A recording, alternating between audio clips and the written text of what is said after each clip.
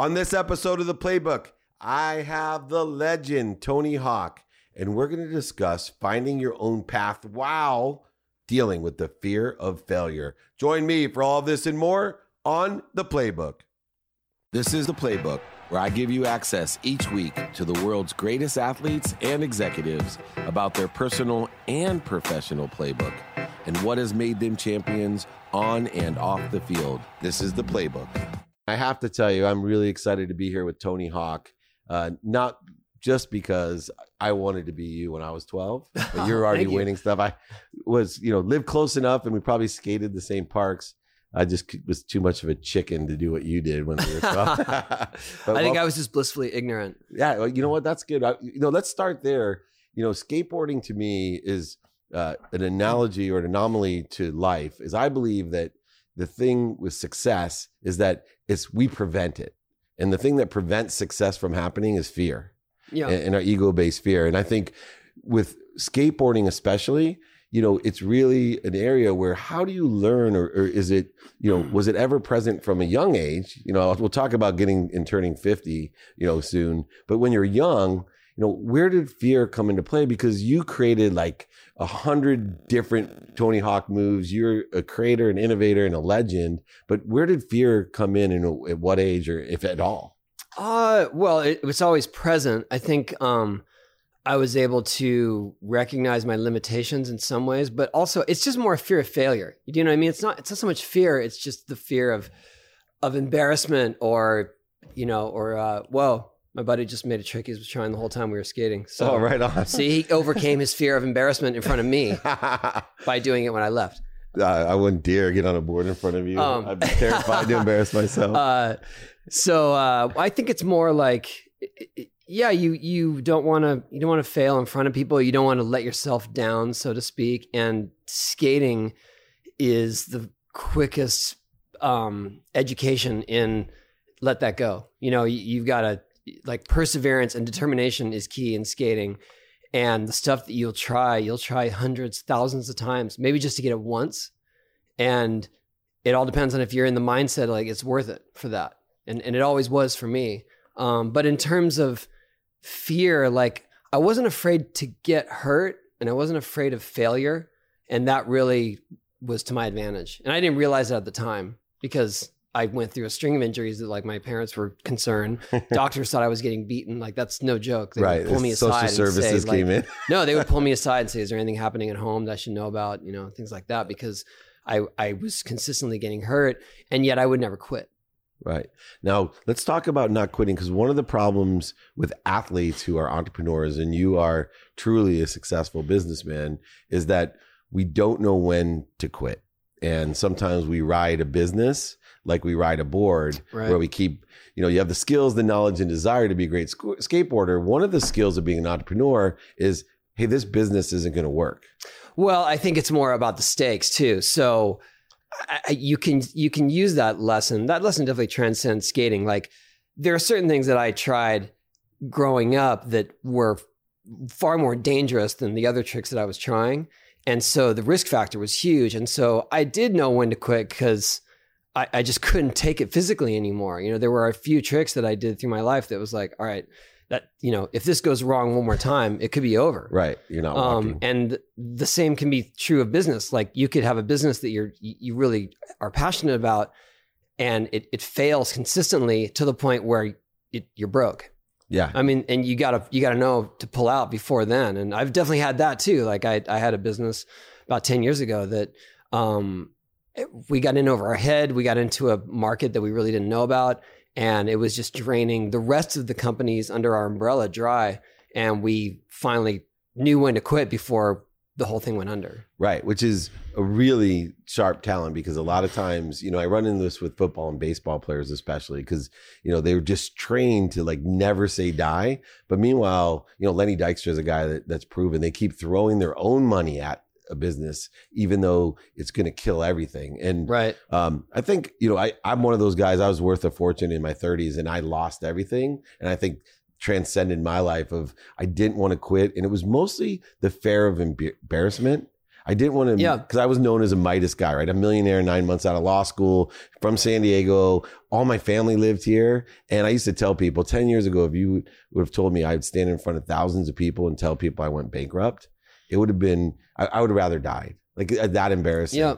What do you think was more embarrassing or ego hitting is, sometimes you have these embarrassing moments in sports where you are less than your best and you do these tremendous falls or whatever, or, having to admit, hey, 10 years ago, I had a failing business. Can you compare those two types of embarrassments? Absolutely. And I think, another example of skateboarding, it teaches you humility. And, you go out in front of so many people and fail over and over, that teaches you a sense of humility. But also I grew up in a time when my style of skating was considered very uncool. And so I had to fight for acceptance throughout most of my career. I mean, even through the success, and it was like, well, he's a sellout. And it's like, well, wait a second. I'm still doing the exact same thing I was always doing. I'm just now finally getting paid for it. Like I don't have to get a job anymore. And I'm not sacrificing my values. So is that selling out? And I've learned to accept those criticisms. And that was helpful in all my walks of life and to forge ahead the way that I believed in, as opposed to altering my path or my value system in order to please others. Yeah, it's a great point. Right? And you can do that in business as well. I mean, there are definitely businesses where you can jump on the bandwagon, you can do all the stuff that's cool at the time, but you're not going to stand out. Yeah. You got to keep doing something different. It's interesting. Like you're a guy that I think of and I really relate this, find your frequency. Marcellus Wiley, who's also, an ex-San Diego guy, he, grew up in Compton and he was a typewriting champion in 8th grade, the state's typewriting champion. Yeah, uh-huh. And he explained to me at that age, because it was embarrassing. Here's this football player. Right. But that was his frequency. And he would always say that, he wanted to be known as intelligent. That's why he went to Columbia instead of the big schools that recruited him. And when I think back growing up, right around you and your name was always circling as, one of the best, if not the best. I think about a guy that you just had your frequency. And I think today it's more important than ever to know your frequency because we're so connected through social media that there's 7 billion people on earth and there's 3.2 billion on the internet. Right. And so if you know your frequency and you would rather people hate you for who you are than love you for who you're not and quit trying to please everyone, you can actually get farther and farther ahead by attracting those people with the same frequency. If I was going to ask you today, what do you think that frequency is now that you're, turning 50 like me and things change? You have 4 kids like me. A lot of similarities, except you're a great athlete. What is that frequency today where you think, hey, this is where I'm a maverick? Well, first and foremost, skateboarding, but more so the promotion of skateboarding in a global sense. And for me, just truly sharing my experiences, because I do, I get to be in very rare opportunities. And I am fully aware of that, traveling and the people I get to meet and things like that. And I want to share that. I don't take it for granted. I'm not trying to show it off. I'm not trying to, Kardashian my way. Like, look at my bling. Look at I'm with all the famous people. Right. It's just more like, well, this is crazy. I'm a skateboarder and I get to meet the president, right. Obama, that is. In the White House. Yeah. Which I much prefer. I get that. So, and so in that sense, I guess my frequency is that I'm a passenger and I'm thankful for all this and come along with me. Right. Do you know what I mean? If I had to have like a signature on my social media, that's what it is. It's like, I can't believe I got this crazy life. Check this out. But other than that, it's just like parenting, just everyday observations with parenting and philanthropy. Because I was able to turn what I did into a way to help others. And especially through skateboarding and skate parks, and to give kids in challenged areas a place to go and do something positive. That is my frequency. It's very much skateboarding is the main thread, obviously. But more so, just a different aspect on life, because I have a perspective that people, that is very different in terms of where I came from. Yeah, I think your gracious frequency comes across, and also humility is something. I have 2 words next to my nightstand, and it reminds me, because I live a similar life. I pinch myself every day, and I think it's funny because I have radical humility next, because that was the reason I lost everything, but it's also the reason, because I lost it and then I gained it all back through humility. Mm-hmm. And I think it's funny that you sit in front of me, because on the way down here, I've had Hall of Famers because of running a big sports agency, this inner circle of sports entertainment. I've been around the who's who of everyone. And I always feel the same way, like, what am I doing here? And now that I've built my own brand, but I never imagined driving down here because, maybe because I've known you since I was a kid, or of you. And as an entrepreneur and a sports athlete, I'm such a fan that, when I get around people that I really haven't got to know yet, like Joe Montana, when I first met him, I actually broke down as an agent. I'm like, you're my hero. And cool. Lee was like, yeah, Dave.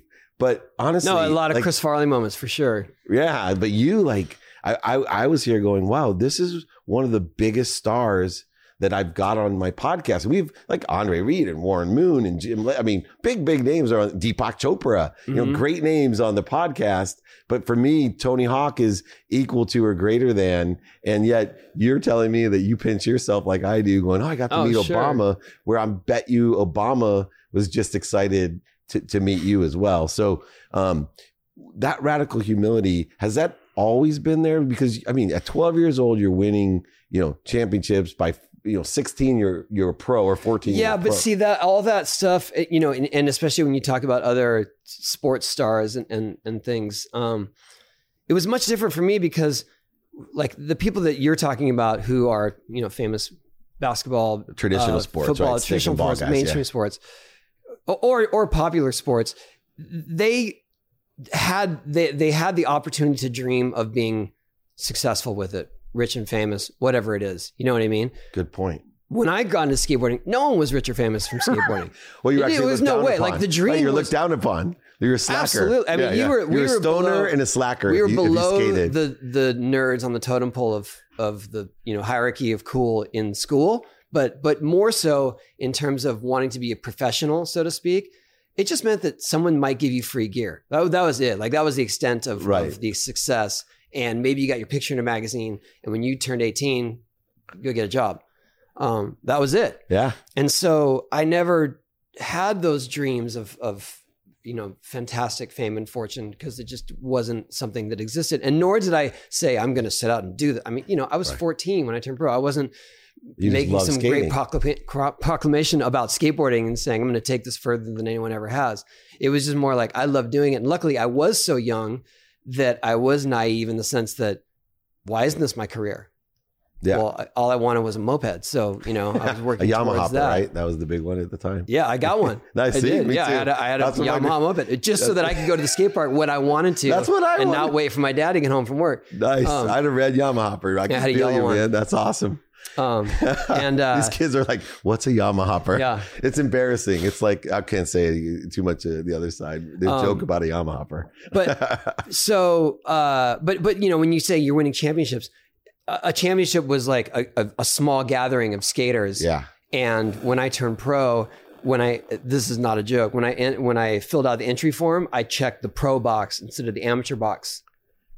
And then I was pro. Right. That was it. That's awesome. No champagne. There was no celebration. The only thing is you couldn't get a scholarship signing bonus anymore, right? So my first royalty check was $4.85 for skateboards. Right. Which means they sold.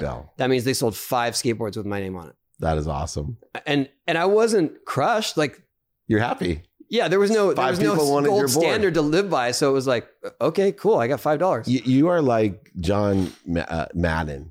So because I love Madden because I've known him forever, and he got into football because he loved it. And never in his wildest dreams did he think that he would make more money from putting he's not even announcing in his video game anymore, Madden football, right? His name is just on it. And he makes more money in 2017 than in his entire career playing and coaching a Super Bowl champion football team. But it's the same story when I talk to him. He's like, yeah, Dave, but you don't understand. And Bobby Bell for the Kansas City Chiefs, $5,800 a year, had to drive a taxi on the off season right? And now he gets paid for an appearance. And he's like, Dave, you don't understand. I just love playing. I'm going to talk about that for a second because I was just in Curacao and I met this kid, Profar. He was the highest paid 16-year-old in Latin America. He signed for $1.55 million. But the coolest story was everybody wanted him to be a pitcher. He won the Little League World Series when he was 12. He was a pitcher and he was the number one prospect. And I asked him, well, why won't you pitch? Because he kept telling all these teams, I don't want your money. I don't care. I'm not going to pitch. And his reason was pitchers don't play every day. So right. And that's a Tony Hawk thing, right? You were just doing it. Now, when did the transition happen? Because you became a great businessman and entrepreneur and, you started your own companies. You really branded yourself well and you built a sport. In fact, your own charity, the Tony Hawk Foundation, is about truly building your sport and helping others learn those skills, knowledge, and desire that you had, right? You give low income, like 500 skate parks around the country. It fits in line. When did that transition occur? It was around the time that my video game was released because suddenly there was this recognition of my name that sort of went way beyond skateboarding and a lot of times went way beyond me as a person. And it became like my name was for lack of a better word, a property, a franchise. Yeah. And then it was like, oh, wait a second, this is a business. And, I have these other opportunities now to do things in terms of, not just promoting skateboarding, but doing other licensing deals, clothing lines, shoes, and other appearances and endorsements. And it was like, well, this is a business. And then I realized like it's way bigger than I ever imagined it could be or I ever wanted it to be necessarily. And how can I do something to help other people, to help skaters, to give back to the community that got me here, that gave me more than I ever dreamed. And so that was my way of doing so, is through doing a foundation of building public skate parks in low-income areas. And we kind of it had never been done. So we just started we just kind of DIY, which is the skateboarding creed, basically. Yeah. But it was just like, how do we do this? How can we help? How can we make our money effective? Because the money we were giving and the money we were raising wasn't enough to build full skate parks in terms of doing anything effective like that. So our biggest grant at the time was $25,000 for a skate park. But because they got our endorsement and because they got our funding, they would get a lot more donations, recognition. So you lend your brand to it as well, which helps get that right. Yeah, and really we've given away over $6 million so far to build over 550 skate parks. But that $6 million has really parlayed into more like $100 million. Right, as a bug light. What's that? As a bug light. Because once you're involved, everything goes smoother, more money comes in, et cetera. So, that's an exponential ripple that occurs. And that, to me, that's way more important because that shows that we have been effective with how we do things. And we are a very strong resource center for these communities that want to get it going. When they come to us, we don't even necessarily have to give them money. We just give them the guidebook to do it. Nice. Well, growing up and an innovator in the sport. And so you didn't have many mentors because nobody had ever done really what you were doing. And then, the video game comes out and it's enormous, right? I know the feeling, our TV show that we just did. And I started branding myself like 3 years ago, like I did the athletes. And all of a sudden 15 million people watch your show. And people stop you at the game and go, hey, Mr. Meltzer, I've seen your videos. Oh, and so I know kind of that first feeling of it. What to you, did you seek mentors or, because to me, it gets scary, like, wait a second, I this is a whole thing that I don't understand. Yeah, did you get a mentor? I took cues. Like I saw how other people ran their foundations, Andre Agassi, even the time Lance Armstrong and say what you will about his professional life, like he did more for charity and cancer awareness than any one person, right. And I believe that he had a sea change in terms of philanthropy. And so I took cues from that as well. And, cool. So it was just more like, I didn't really know what, and we have our expertise. We obviously have our, not bubble, but the way that we do things, and we know how skate parks work. We know who we're serving and how to get things done, but on a bigger scale in terms of fundraising and how to be effective. I took it either from other pro athletes, I took incentives, or from other charities that I thought did really well, like Charity Water. Their fundraising model was very high tech at the time, mostly online, and very much like give them money, give $1 and watch your dollar go to build this well in this city in Ethiopia, or in this village in Ethiopia, right? Right. And I thought, I was like, now that is something that I can get behind, because that you are embedded in that process. Absolutely. And you're It's actually empowerment. Yeah, you're part of it. You're connected to it. And I was like, that's what I want to do with our foundation. It's hard because it gets messy with fundraising and trying to show exactly where your dollars go, but we've done a pretty good job of it. But mostly just in terms of having an online presence and a way to do micro donations for people who are inspired to give, but maybe don't have that much to give. Yeah. And that's the Obama way of becoming president, right? People were just giving small amounts for his election campaign. What, as a final question, obviously you're leaving this huge legacy in skateboarding. You're leaving a huge legacy in the business of sports. But I'm more interested in your foundation and the legacy of Tony Hawk, of what you're leaving with these 550. And by the time it's all over, there'll be thousands of parks. And it's not just about skateboarding. What legacy do you want to leave with all this philanthropic, immense project that you took on, these great work? What legacy does Tony Hawk want to leave?